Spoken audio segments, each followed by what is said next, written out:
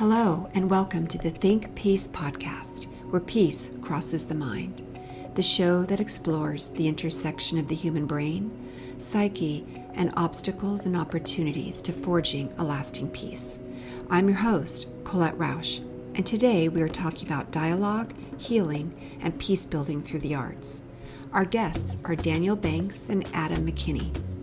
They are the co-founders and co-artistic directors of DNA Works in Fort Worth, Texas. Daniel has directed multiple theater productions in numerous venues across the United States and abroad. He has served on faculties including at New York University, Naropa University, and City University of New York. Among his many associations and activities, Daniel is founder and director of the Hip Hop Theater Initiative that engages hip hop theater to promote youth self-expression and leadership. He is also Associate Director of Theater Without Borders, and he sits on the cabinet of the U.S. Department of Arts and Culture. Daniel holds a PhD in Performance Studies from NYU. Adam is a dancer, choreographer, and community activist.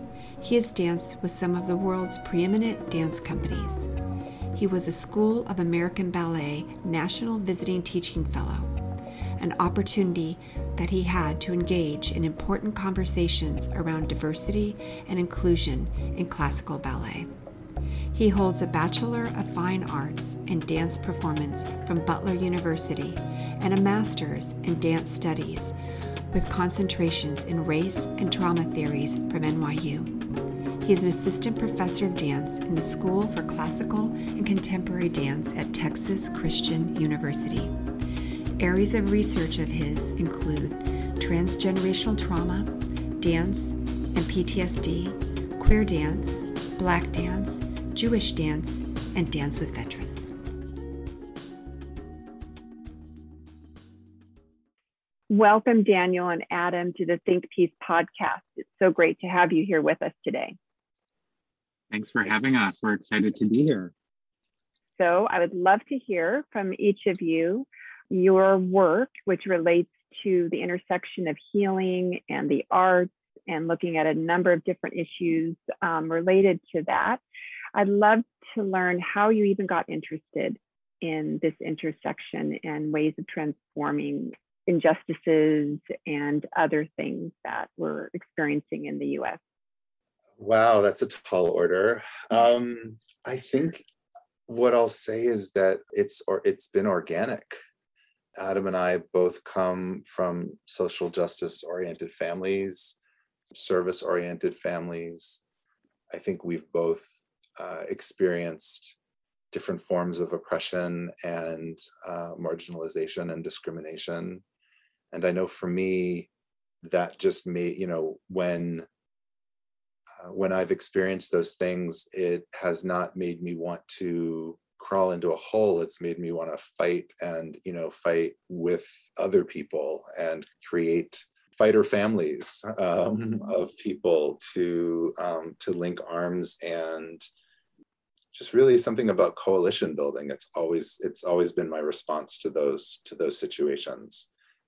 Somewhere, obviously, deep in my bones, I understand that we're stronger together than independently. And I'm sure that's something I must have gotten from my grandparents and my great-grandparents and my parents. And so that's kind of a vague answer to your question, but it really is from as young as I can remember.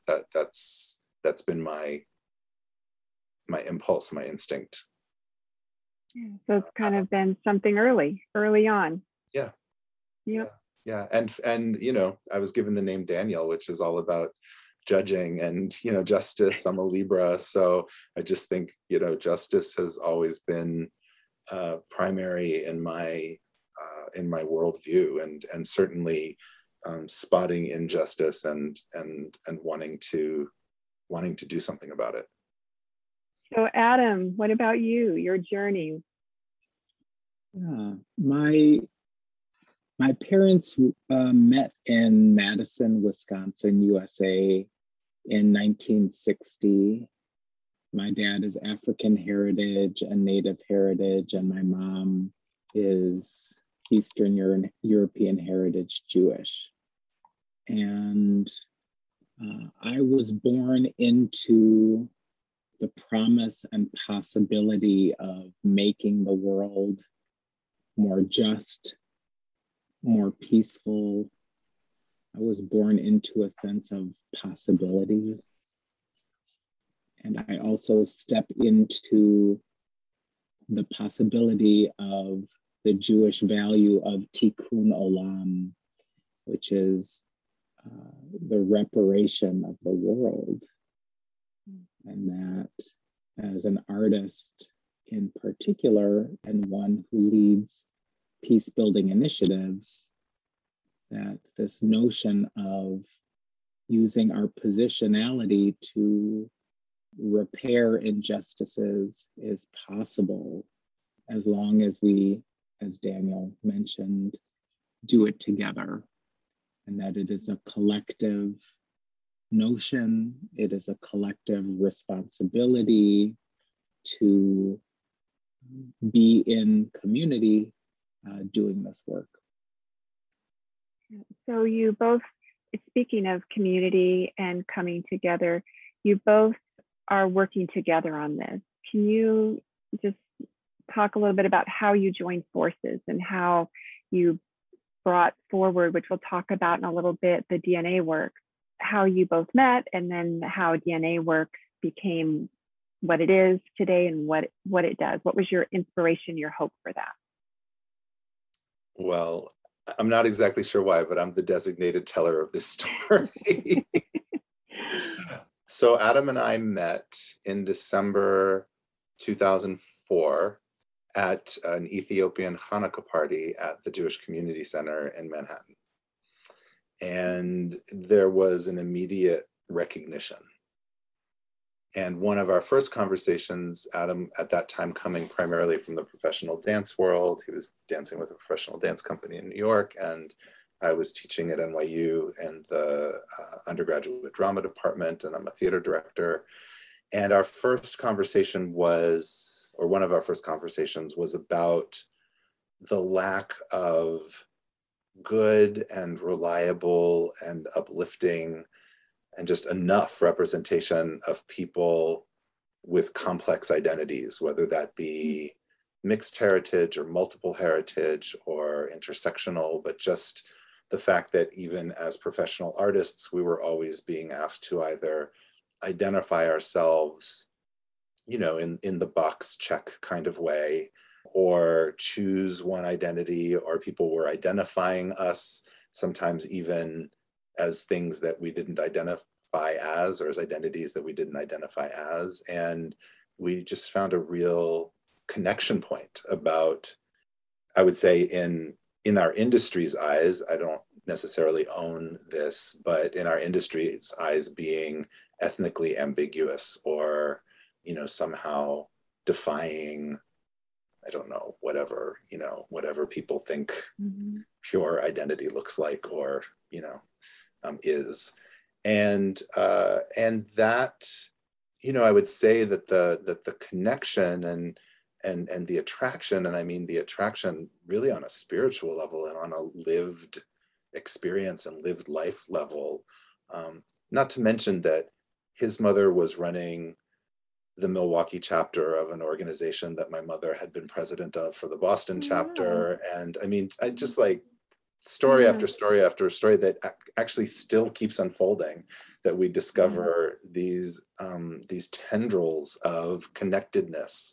I think of, you know, oak trees that are connected under the ground, and that's why they don't fall down in hurricanes and storms and tornadoes and things, is, you know, and we still are discovering the ways that we are, you know, had been connected since birth in so many ways.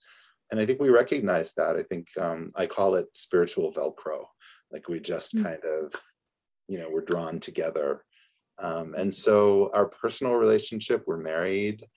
We've been married for 14 years, together for 17. Our personal relationship and our work together, I think are all part of the same journey, all part of the same in Jewish culture, it's called beshert. You're destined in a way to be together or to meet. And that quickly led into us individually being offered work that we thought could be amplified by doing it together rather than individually. And so we just started talking about our business partner, like, I would like to bring my business partner on this trip to Ghana, please, and South Africa. And that then led to us naming it. And we named it DNA Works because so much of our conversations were around DNA and heritage and how, that impacts identity. And also the fissures between how one identifies or has been taught to identify and maybe what one's DNA actually is. And the fact that oftentimes we have DNA that we maybe suspect that we have, but don't know about it until you take a DNA test, which has been, the case. But also we discovered about 6 months in, I was signing an email, Love D and A. And I turned to Adam and I said, honey, we did name our company after ourselves, which was completely unintentional. And also our tagline is dialogue and healing through the arts. And so D&A is also dialogue and arts. So, but neither of that was intentional. It was completely subliminal. But again, a nice synergy in our narrative. And that's beautiful because it happened naturally, like you said, or organically. And I bet branding folks would have said, okay, and we would have spent like thousands of dollars and all this time on how we can make all these play. And you guys I love that. It's like you just did organically and it worked out in a way that was authentic and represented what you were doing and what you were putting out. Yeah. The universe was our branding consultant. Yeah, exactly. Which is much more efficient and not as costly, I'm sure. Well, if you don't listen, it's actually probably twice as costly. But when you listen, then Oh, that's true. Because then you've got to like hit the wall 5 times and then till you listen, right? Yeah. So when you were doing work independently, and you mentioned that you were in theater and also teaching, and Adam, you were in dance. Were you incorporating some of the meaning first identity and different ways that, as you mentioned, people might identify a person, how a person identifies themselves, the complexity of that. And then on the healing side, was it healing from things that you had experienced? What was it that the work that you were doing before? Did it always have this dimension of healing and identity? Or was it, dancing and shows that were more of a script that was given to you? How did that journey as dancers and in theater play out for you? I danced professionally in ballet companies, contemporary ballet companies, and modern dance companies. Mm-hmm. And the models of leadership in the respective companies in which I worked did not leave the space for dancers to engage in deep relationships nor conversations about some of the issues that were important to the dancers themselves. And so, for example, in one company that I danced for, I was charged in performing what was known as the African American experience. And I found that to singularize a group of people's experiences actually was a detriment to my experience and perhaps others, because it was not fully reflective of all of the different ways in which one could be of African heritage. Mm-hmm. And for me as an artist, that was a problem, that I was interested in having those conversations and not able to engage in them in the ways that made sense for me. And I think that starting DNA Works and certainly being in relationship and conversation with Daniel allowed for creating platforms for those conversations and experiences that felt really important at that time and continue to feel important to us as an organization. Also, I had a pretty well-steeped experience in liberation work, and it felt to me that it was important to link those ideas and use what I knew as a performer to bring those ideas forth. Can you talk a little bit more about the liberation work? What does that entail and look like for somebody who may not understand what that might entail, and then why it was so important for you to include that in the work that you were doing? I've been involved in various organizations. So on an organizational level, I was doing that work, which looked like engaging young people in conversations around oppression and how oppression plays out in our lives, the ways in which oppression becomes internalized, and we repeat those oppressive acts out on ourselves and people like us. So working with young people in that capacity through a camp that was formerly known as Anytown, and they were national institutes for young people, but also engaging adults in those conversations and actions around healing, being actively engaged in critically analyzing histories of oppression and working to come together as communities to subvert oppression in our lives. And that has looked like for me, and historically, using counseling practices to invite people to feel the effects of oppression, and then use our thinking to provide contradictions in our lives to that oppression to move us forward as people.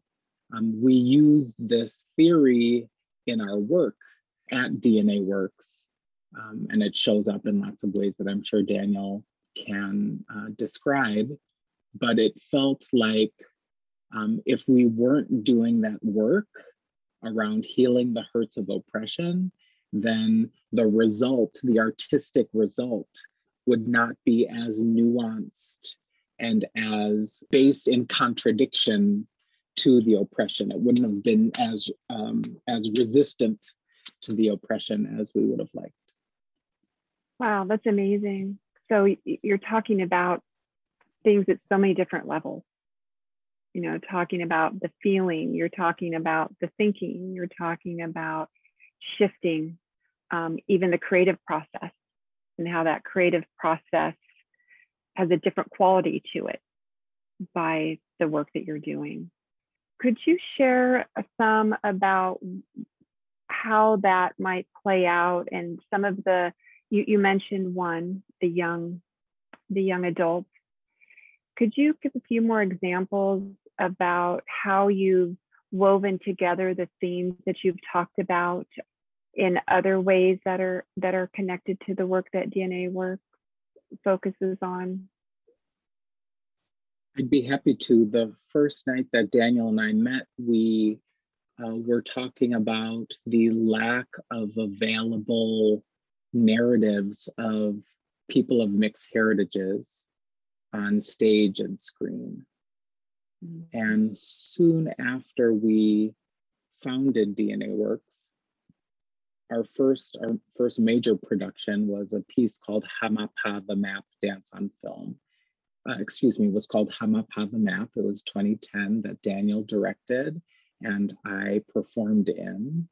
And it was a work in which I told the stories of my ancestors because of the ways in which my experience was not available to me on stage as a performer, and the ways in which my Jewishness has been questioned, and my Blackness, and my middle classness, and my nativeness, and my queerness. It felt important to develop a stage work, a dance theater work around my family's history, and then to engage community in dialogues around some of the themes that we explore in Hamapa the Map.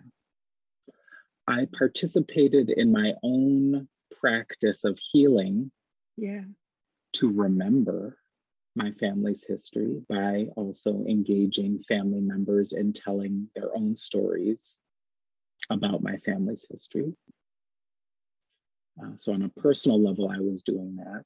And part of the story circle process, we invite audience members to relay their own stories connected to the themes of racism and anti-Semitism and anti-gay oppression. And oftentimes we find that those people in those audiences had never both shared those stories before, but also had never been in communication and in relationship with the other people in the audience. And so it automatically created this really beautiful network of connection through the performance of the art, kind of like the Ghanaian Ago Ame, that you offer something and then something is back offered to you. And in that way, in that cyclical nature of offering and receiving, for me as an artist, it contradicted all the ways in which my Black body had been exoticized through performance, through dance performance. That audiences got to have this like really wonderful experience of me and my body on stage, whereas my experience was one of loss and exhaustion. And so we've performed Hamapa the Map around the world for the last 10 years or so. And we, in the past 3 or 4 years, have been transposing the stage work into a dance on film work, whereby we go back to all of the places that are mentioned in the stage work, like Benin, West Africa, Poland, Lewistown and Harlowton, Montana, Arkansas, and other places. And with Laura Bustillos Jaquez, who is an amazing documentary filmmaker with Daniel as director and me as dancer, performed Hamapa in each location. And what we found is that it was not only healing for me as a performer, but also healing for all of the other artists involved, Daniel and Laura. And we also got to engage communities in conversation around what we were trying to do. And we also found that just as we hold trauma in our bodies, and that we get to return to the sites of trauma, which are our bodies all the time, to release it, that space holds trauma too. And so my dancing body in these locations got to return to these sites and through dance, release historical traumas. And it was pretty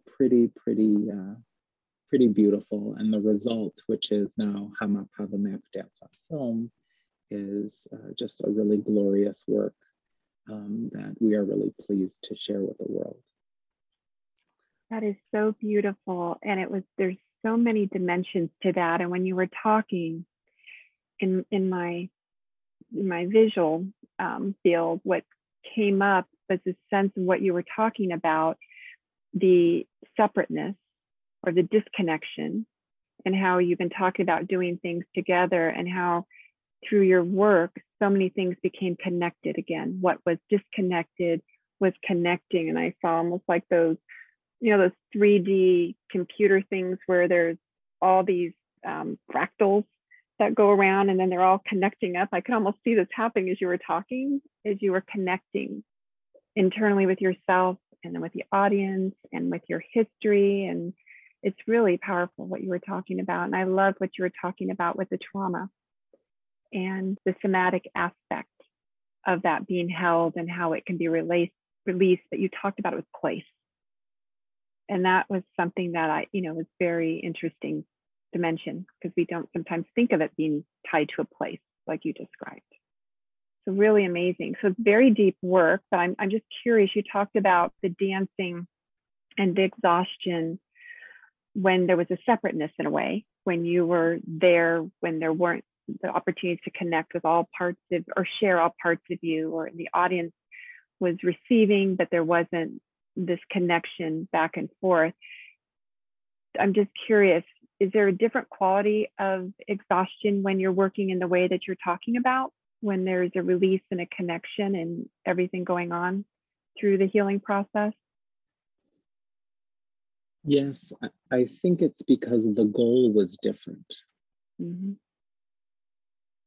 That it was the difference between entertainment on one hand and healing Mm-hmm. on the other.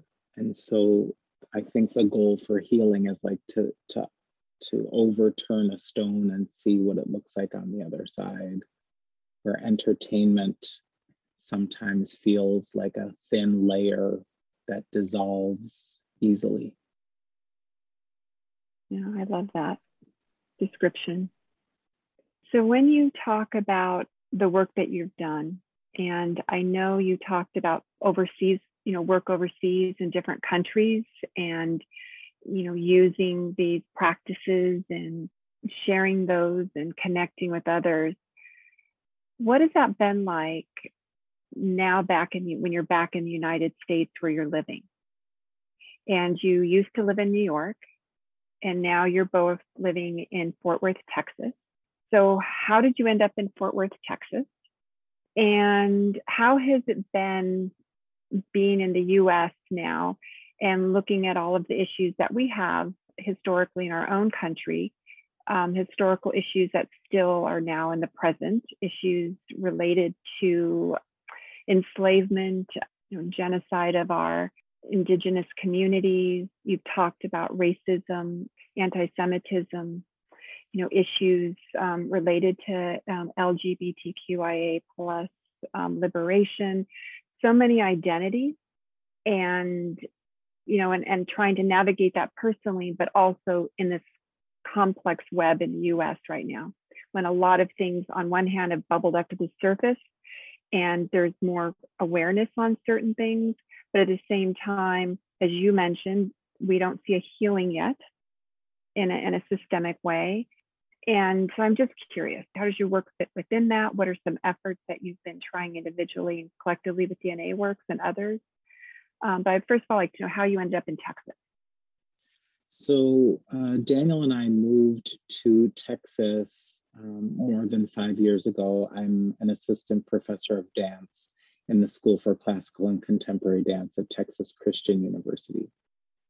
Previous to Texas, we lived in Santa Fe for 6 years, where I was the chair of the dance department for New Mexico School for the Arts, and Daniel was the chair of performing arts at the Institute of American Indian Arts. I think one of the ways that we are trying to make sense of the world is by looking back to history. I feel like the work that we are doing at DNA Works is like the West African Adinkra symbol, the Sankofa, who teaches us that we must go back and get it. And I think the ancestors mean history for sure, it being history, but I think it is also one another, and that we have to do it together. And so when Daniel and I moved to Fort Worth, I soon learned about the story of Mr. Fred Rouse, who was the victim of a racial terror lynching in Fort Worth in 1921. and found that it was a little told story or an undertold story in Fort Worth and nationally. And much of our work for the last 3 years or so, Daniel, would you say, has been focusing on reconciling histories of racial terror violence and looking at the legacy of that history and using the arts to provide ways into those dialogues to envision a future of peace, truth, and reconciliation. Daniel, do you want to share a little bit about what that looks like? Sure. Well, I wanted to go back, Colette, to one of your earlier questions about sort of the entry point. And I think you were asking us to sort of connect the dots a little bit. And so one of the things I wanted to say is that our work fundamentally begins with listening, begins with asking people to really engage in a mindful relationship with one another through listening. And whether that's for 2 minutes or whether that's for 10 minutes or an hour, that we can change the energy of a relationship. We can change the energy of a space. We can change the energy of understanding a group of people through the power of listening. And it was great to hear you acknowledge also the power of place and space, because I think another thing that changes the energy around relationships and understanding is to listen to space and to listen to places. And here in North Texas, there are a lot of places, as around the country, that people don't know the history of, that they walk by every day, and there's a history that has been obscured, intentionally covered up or hidden, that will change people's understanding of themselves, of the city, of one another, of the history of the city. And in some of our current projects, we, without necessarily framing it this way, but we ask people to listen to these places, to be present in them, to learn the history, to listen for the voices and feel the presence of the past, and consider not only how it changes them in the present, but what they're going to do in the future to take that new understanding, that new relationship to neighbors and to place, and create something sustainable, create some sustainable change. And that is really the way that we finish. I mean, if there's an arc to our work, and this is, mind you, this is work that we do with professional actors and dancers. This is work that we have done with Roma and non-Roma youth in Hungary. And again, I acknowledge that the term Roma is insufficient, but just for listeners, it's probably the term that will be most familiar to communicate the group of people that we're talking about. This is work that I've done with gang members in a township in South Africa, and that Adam and I have done with refugees in a UNHCR refugee camp in Ghana, Palestinian and Israeli women poets. It's the same process everywhere. It's actually the process that we use at home in our relationship as well, which is we start with listening. We start by slowing everything down, breathing together, calming the nervous system, and we build our work out of this listening. Again, whether it be the two of us, whether it be all the artistic collaborators in the room, whether it be holding a story circle around one piece, but then based on the things that we hear around the country during this story circle, having that influence our next piece, whether it be in the middle of creating a new piece and then holding story circles in the communities that are hosting us to create that piece, and then hearing what their priorities and their what bubbles to the surface for them, and letting that influence our artistic decision making.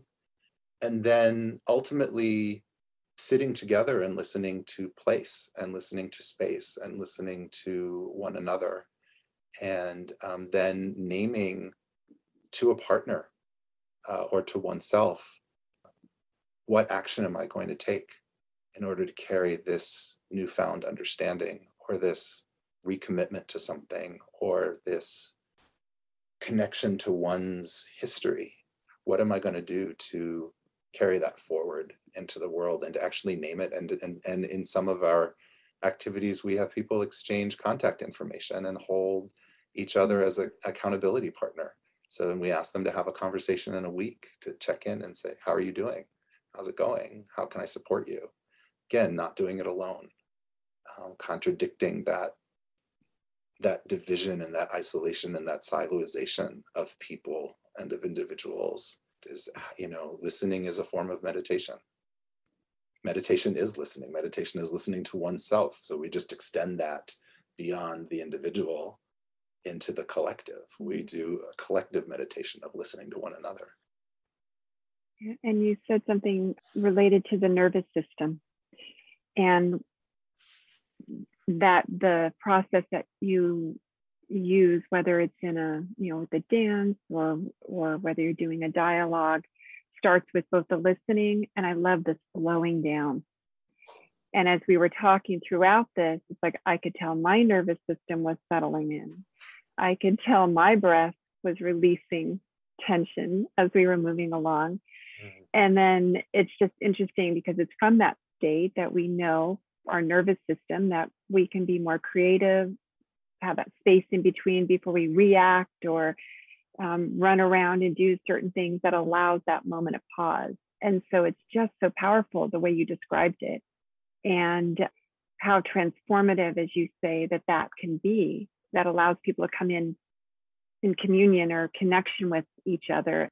I'm also curious your thoughts on how that also might be connected to our perpetual cycles of conflict and division and separateness from each other, connected to what you were talking about, Adam, about different identities, where we're separating from our identities, but we're also putting each other in certain camps. And that then we're just almost feel like, when I talk about the fractal thing, we're so fractured in a million different little pieces of identity, and that just keeps us all separate, again, within ourselves and others. So question I have is, how might that relate to how we move forward as humanity and as people, given what is needed in order to have this connectedness with all this separateness? And what have you seen? Yeah. I mean, clearly, that's a question. We know that there are multiple ways that the nervous system functions. There's a sympathetic nervous system, there's the parasympathetic nervous system, there's there's the calming of the nervous system that allows the brain to actually do what it was divinely designed to do, which is to care for and heal the body.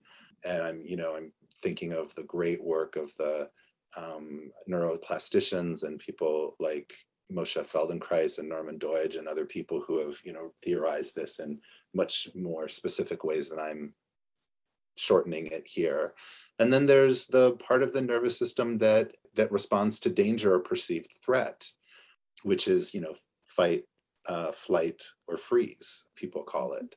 And I think that it is our birthright as a species to have the capacity to understand the multiple ways that our nervous system operates, and to take responsibility for it and understand our own process, our process in processing. How do we process? What makes us loving and what makes us fearful? What circumstances make us want to respond with violence or hide? And what circumstances make us want to reach out and connect and get, as close as possible? And I think that unfortunately, because that is our birthright and that is our capacity, that is what perhaps distinguishes us from other species, is the ability to be in that mindful process where there is choice. And that's what I love about the work that you're describing and the process you're describing, because it may seem simple on one hand, because it reminds me of like that whole thing, am I human doing or human being? And the work that you're encouraging is people to be human beings and slowing it down. And I think there's a tendency as humans to feel like you need to be a human doing. And it's, as you mentioned, like a race to do more, to accumulate more, to do whatever. And your process is just encouraging that where transformation and power can occur for change within oneself is actually the simple act of just being there with oneself, with another, letting the nervous system move. And then I think asking some of the powerful questions, you know, Adam, when you talked about when you do your dance and talking about your experiences and identities and being able to come fully in yourself in front of the audience, opened up the space for them to do the same in ways that you said maybe they had never even thought about, because we never think about that until someone does it. It's very vulnerable to do that.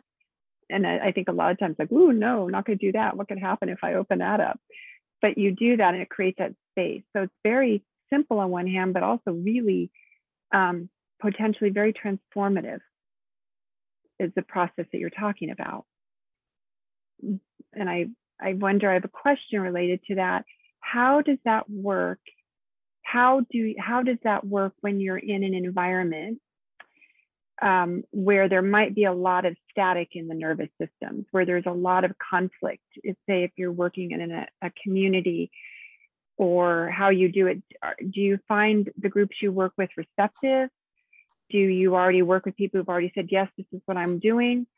Or are they kind of all over the nervous system scale? I don't know if I'm making sense in that question. It kind of like based, I was like, how do you bring it to help give a community that like I think, again, when I said I'm from Nevada and I only knew my place and that's all I knew. And it wasn't until I moved or went overseas that I could learn other things and see more pieces of who I was. But it's because we're only able sometimes to see certain things because that's what's in our front view. So if somebody were to come in then and say the things to me now, I think they're like, what? It's so different. And how you bring that to different communities where this is very new. I think that is the role of the arts, is to imagine something that is not yet there and to use our creativity to imagine what might be possible and then to step into it. And we make slow art. That is what Daniel has coined. Slow art? Slow art. Slow life, slow art. That's our motto. That it's okay to take time. Uh-huh. And it is useful. It's an actual model. It's a mode of creation. And it just might be that thing that Adam identifies as something that has never been there, that future, that imagined future, it might be that it actually has been there all along and has been covered up.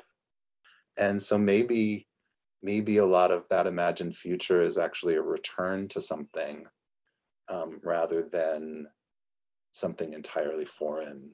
And it's something that's been covered up or people have been taught not to be that for any number of reasons that might be legitimate and good and necessary.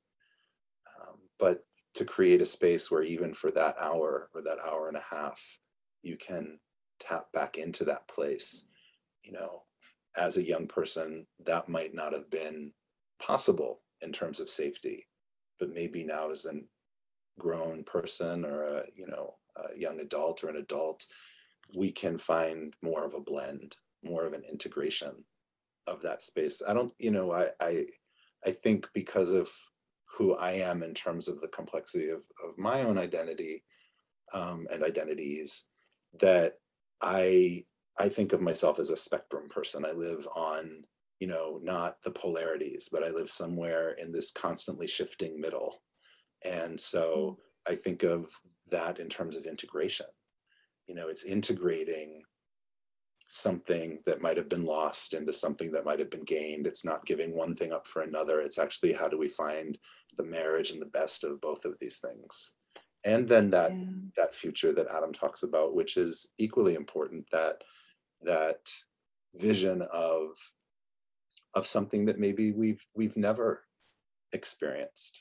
And so Adam talks about the Sankofa, the looking back to move forward, and being in the present while looking back, but also moving forward, and the integration of those 3 time zones. We all live in multiple time zones, whether we know it or not.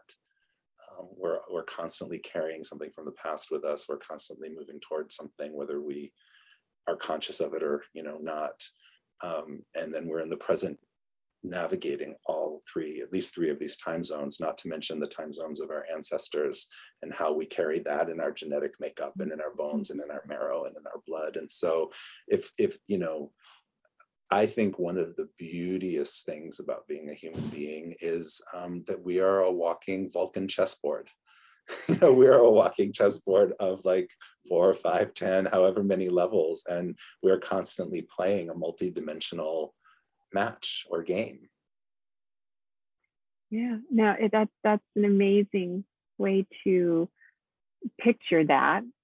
And then even like if I shut my eyes to try to imagine what it would be to be able to live within a multi-dimensional chess board system, when it feels oftentimes in our human experience, in our cultures, we get pulled into limiting it, as you said, over time or in a situation, and then we might lack imagination or forget what it could have been like. It's interesting and how unleashing that allows a more coming into wholeness, as you mentioned, with all of your identities and possibilities. So that's very powerful. Daniel, you made me think about something when you said perhaps it has already and always been there. I gave a talk yesterday for the Massachusetts College of Art and Design, and I was talking about one of our programs called, and this is a trigger warning that I'm going to be referencing racial terror violence. So please take care of yourselves in the ways that you need to take care of yourself. In one of our projects called Fort Worth Lynching Tour, honoring the memory of Mr. Fred Rouse, we also developed an augmented reality app to work alongside the tour. And we developed it in collaboration with Digital Ant Media out of Santa Fe, New Mexico, along with artists who were commissioned for the creation of work for the app. And with the app, it's like we find things in those locations. We find memory, we find ideas, we find sounds, we find images that were already there. And it's like finding something that's thin on one side, but if we look at it on, another angle at 90 degrees, that it's thick and substantial and present in the spaces that we're trying to investigate together as a community as we take people on bike and car tours around Fort Worth, Texas.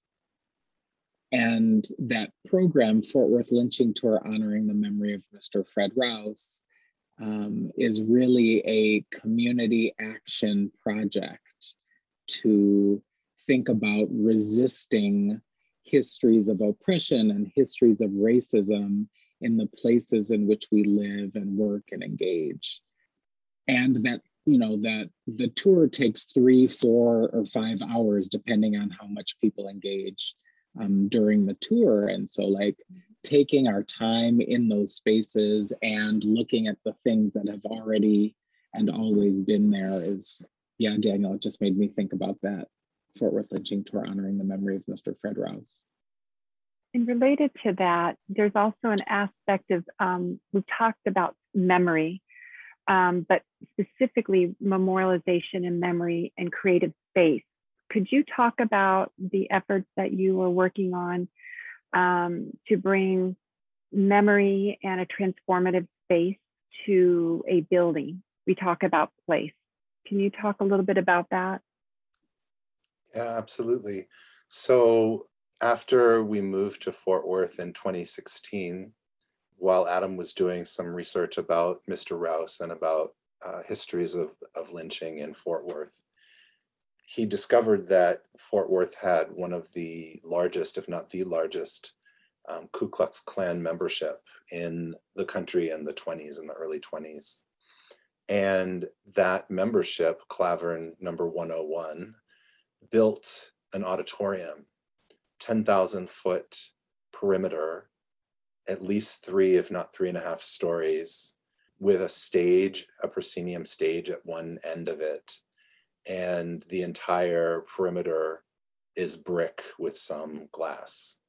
It's an immense building that's about 1 mile due north of the county courthouse. And its last owner, prior to the current owner, was Ellis Pecan Factory. So it's known as the Ellis Pecan Building, or 1012 North Main Street. Ellis Pecan left it in 1999. It was sold in 2004 to an LLP. It has not been developed. Their plans for it did not materialize, and so it's been empty now for over 20 years. And our first response when Adam said, "Oh my God, there's a building here that was built by the Klan," we both said, as we sometimes do almost simultaneously, it needs to be an art center. So we also recognize that as newcomers to Fort Worth,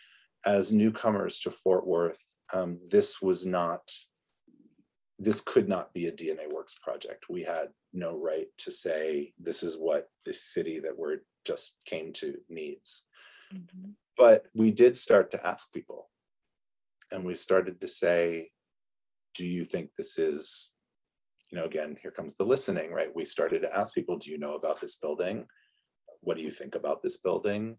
What do you think should happen to this building? Do you feel that this would be useful and healthy and healing for Fort Worth, for it to become something else rather than it be torn down? I mean, I think we calculated that in the last 3 years, individually, we've spoken to over 2,000 individual people. And then we very quickly started inviting other local organizations to join us. And specifically, we were interested in organizations that either represent or serve the groups that were targeted by the Klan in the 20s. So Hispanic, Black, immigrant, Jewish, LGBTQ, Catholic. So we began this process of forming this coalition, this collective of what is now 8 organizations. And together we've collectively formed a group called Transform 1012 North Main Street, whose mission is to acquire and transform the building into a center and museum for arts and community healing. And the goal is that that center will be named after Mr. Fred Rouse. So another way to honor his memory and his legacy as someone whose life was cut short because of racial violence. And the building process began in 1921, and Mr. Rouse was murdered in 1921. So we've been working now on it for, as a collective, for over 18 months, probably close to 2 years now. I think it is 2 years. And we've made good progress. We're now a 501c3. We are. Congratulations. Thank you. We have a capacity building grant from Ford Foundation that has allowed us to hire some independent contractors as part-time staff. We have Congressman Mark Vesey, who's one of the local congressmen, put us forth in the House Appropriations Funding budget, which made it through committee into the federal budget. So when the federal budget is passed, we will have some funds to begin the stabilization of the building and acquire the building, get site control. And we also recently won Urban Land Institute's Next Big Idea Award, which was quite amazing and joyous that we were supported in that way. It was actually a live voting of all of the, it seems like, I think 500 plus people at that event who voted live among 3 different projects. And I had the great honor of presenting with Ms. Opal Lee, who is one of the founding board members and whose Juneteenth Museum is one of the founding organizations of Transform 1012 North Main Street.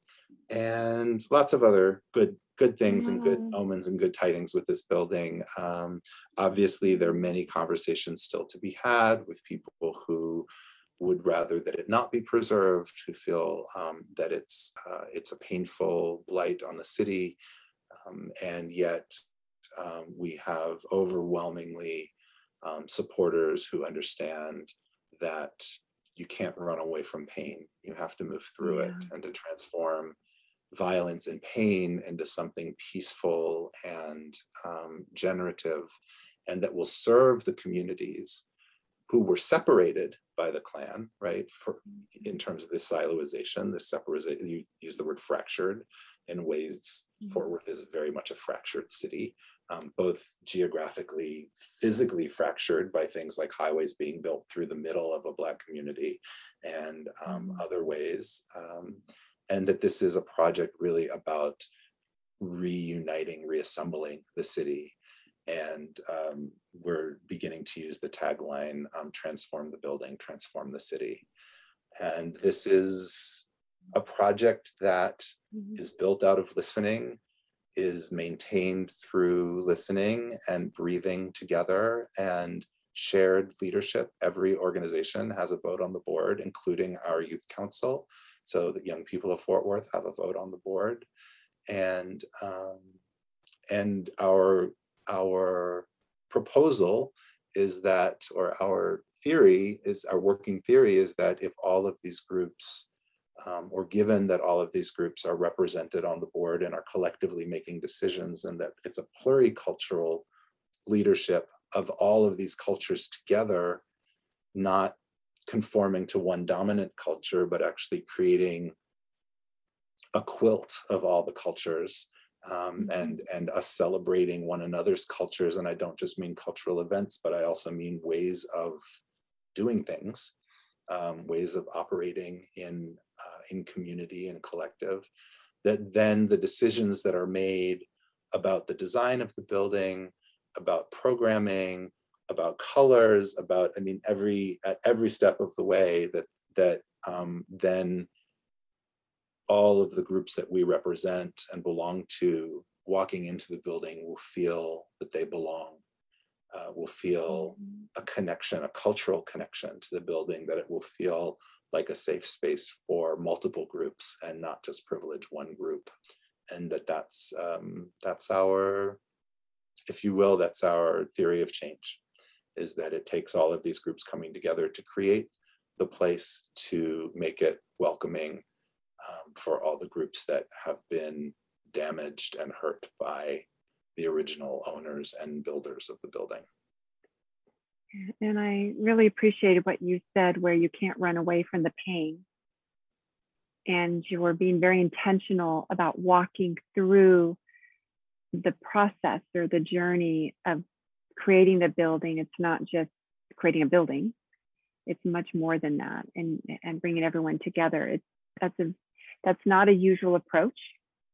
Oftentimes it's, people want to get it done. Going back to some of the talk, we just got to get it done. We got to get it up, or whatever is expedient. So it goes back to something, Adam, you said, Daniel is always saying, art is slow. It feels like it's like you're trying to slow down the process to allow the connection and the healing to be woven throughout that then facilitates the process, that facilitates the healing. If I'm describing what my understanding of a lot of what you were just describing was the way of transforming separateness. Yeah, my grandfather used to say, make haste slowly. Yeah. Yeah, Yeah, because you can't just hang there and wait and like not do anything. So there needs to be something moving. That's perfect. So before we close, I would love to hear from you, Adam and Daniel. I would love to hear, anything else that you want to make sure that we might not have covered or covered adequately that you want to share. So I'd love for you to each do that. I noticed that when we have many voices at the table making decisions, offering feedback, offering ideas, that the work, and in this particular case, that is reconciling histories of racism, is vibrant, it's hopeful, it's possible, that healing is possible when we do it together and collectively. Here in Fort Worth, I co-founded an organization called Tarrant County Coalition for Peace and Justice, which is a community remembrance project of the Equal Justice Initiative. The Equal Justice Initiative in Montgomery, Alabama, founded the National Memorial for Peace and Justice and the Legacy Museum. And together with the Rainwater Charitable Foundation here in Fort Worth, Texas, we purchased the site of the lynching of Mr. Fred Rouse, which is different from the site that Daniel was talking about. And we'll be transforming that space into the Mr. Fred Rouse Memorial. And it will be a garden to where people can come to reflect and remember and feel held while doing so. And in these ways, I think about it like acupuncture points that we get to put little pins in different places in our city and fine tune the energy to create a holistic, healed body. And it takes all of us together doing the work. So DNA Works has spurred 2 organizations and has been involved in the creation of 2 organizations here in Fort Worth, Texas, both of which who are looking at what healing can look like for our city, and that is Tarrant County Coalition for Peace and Justice and Transform 1012 North Main Street. And it's been just tremendous doing this work here as artists who are committed to healing and justice. You're really bringing together, I love the acupuncture metaphor with the pins, because all of the things you've been talking about, the coalition, the collective, the different points of entry, but even pain points, which acupuncture creates a little bit of a system reaction. So you're creating these opportunities for that. It's really, just multi-layered, so many different layers. It's so amazing. So thank Daniel, you for sharing. You're welcome. It's my pleasure. Daniel, did you want to say something? Yeah, I would just like to say that I think one of the benefits of moving slowly is that there is room and space to be surprised. And I want to share an anecdote. Well, it's not an anecdote. I want to share something that happened early in our stay here that really stays with me and gives me great hope. So one of our early partners is a magnificent organization. They're also one of the founding organizations of Transform 1012 North Main Street, called LGBTQ Saves, which provides safe space for youth, after school space, space to study, to come together, to support one another, to receive support and training for parents and teachers around LGBTQ youth. And we did a program in collaboration with them. Actually, it was a benefit for them, where some years back, 2 organizations, No Passport and Missing Bolts Production, created something called the After Orlando Plays. They commissioned 55 playwrights from around the world to write short plays to commemorate the violence and murders at Pulse nightclub in Orlando. And they invited organizations who wanted to do this as a benefit for another organization to choose from these 55 plays, and at no residuals or royalties to use them. And so our very first project here in Fort Worth was in collaboration with the Stage West Theater, where we staged for an evening with local actors. I think it was 13 of these plays or 15 of these short plays. And we did the community story circle afterwards. Well, first of all, it almost sold out in about 3 days from the time that it was listed, which was really a surprise to me, and a pleasant surprise. And then, I mean, the tickets were by donation only, so make it affordable. You get an audience. Yeah. People were in, but it also people also won't spend time unless it's something that calls to them or is interest. So that's important. Yeah. And so after the readings, we had our community story circle, and I'll never forget a man in his 60s, probably late 60s, early 70s, in the front row stood up and said something to the effect of, I was always taught, I'm from here, and I was always taught to be afraid of and hate you people. And I thought inside, as I'm facilitating the story circle, I was like, oh no, what do I do? How am I going to handle this? And he said, but after hearing these stories about parents who lost children, and hearing, just the wide range of stories that were told in that evening, he said, I realized that I have more in common with you than I ever imagined. And I want to know how I can support your community. What can I do? How can I get involved? And that was, people who aren't familiar with Texas often say to us, expecting a particular answer, what's it like living in Texas? And I tell them that story. That's not to say that we're not impacted emotionally by, some of the recent legislation and other things going on. I don't want to paint, I don't have on rose-colored glasses, but I do know that by moving slowly, by taking the time, by listening, we've actually heard dissenting points of view. The first person that I dared to speak our vision for the building out loud to, before we had even named the project or talked to anyone else about it, Adam had been talking about it, and I had never put it into words in my own mouth, was a curator of one of the museums here, whose family is one of the founding families of the city. And I said, well, this is what we're working on, in a moment of sort of boldness, and not knowing how she was going to reply. And she said, well, it's about darn time that Fort Worth took responsibility for its history of racism and racial violence. And she said, bravo for doing that. I'm of the founding family, and I am not proud of what my city has become. And yes, this should happen. And it was, again, another one of those moments of surprise where it wasn't the response that I expected. And so there's fertile ground here for change. There's fertile ground for acknowledging the past, again, talking about these time zones, acknowledging the past, but creating a better future for all people here.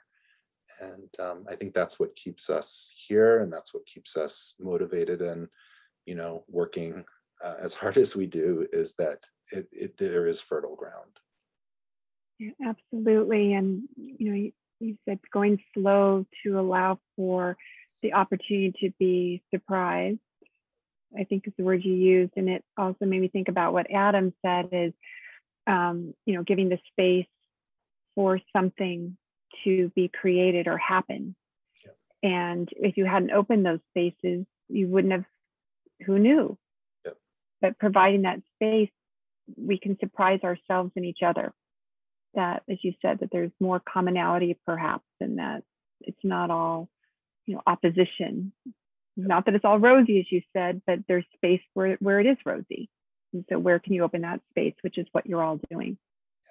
And I do want to shout out these websites before we conclude, because we would love for folks to join the movement, because it really is a movement here. So there's www.transform1012.org, www.tccpj.org for Tarrant County Coalition for Peace and Justice, tccpj.org, and then www.dnaworks.org, DNAWORKS.org. And we would just please join us. Thank you. And thank you so much, Daniel and Adam, for taking time today and sharing your work and your vision and your wisdom and experiences with the Think Peace podcast audience. Thank you. Thank you, Colette. Thank you. Thank you for joining us this week for the Think Peace podcast, where peace crosses the mind.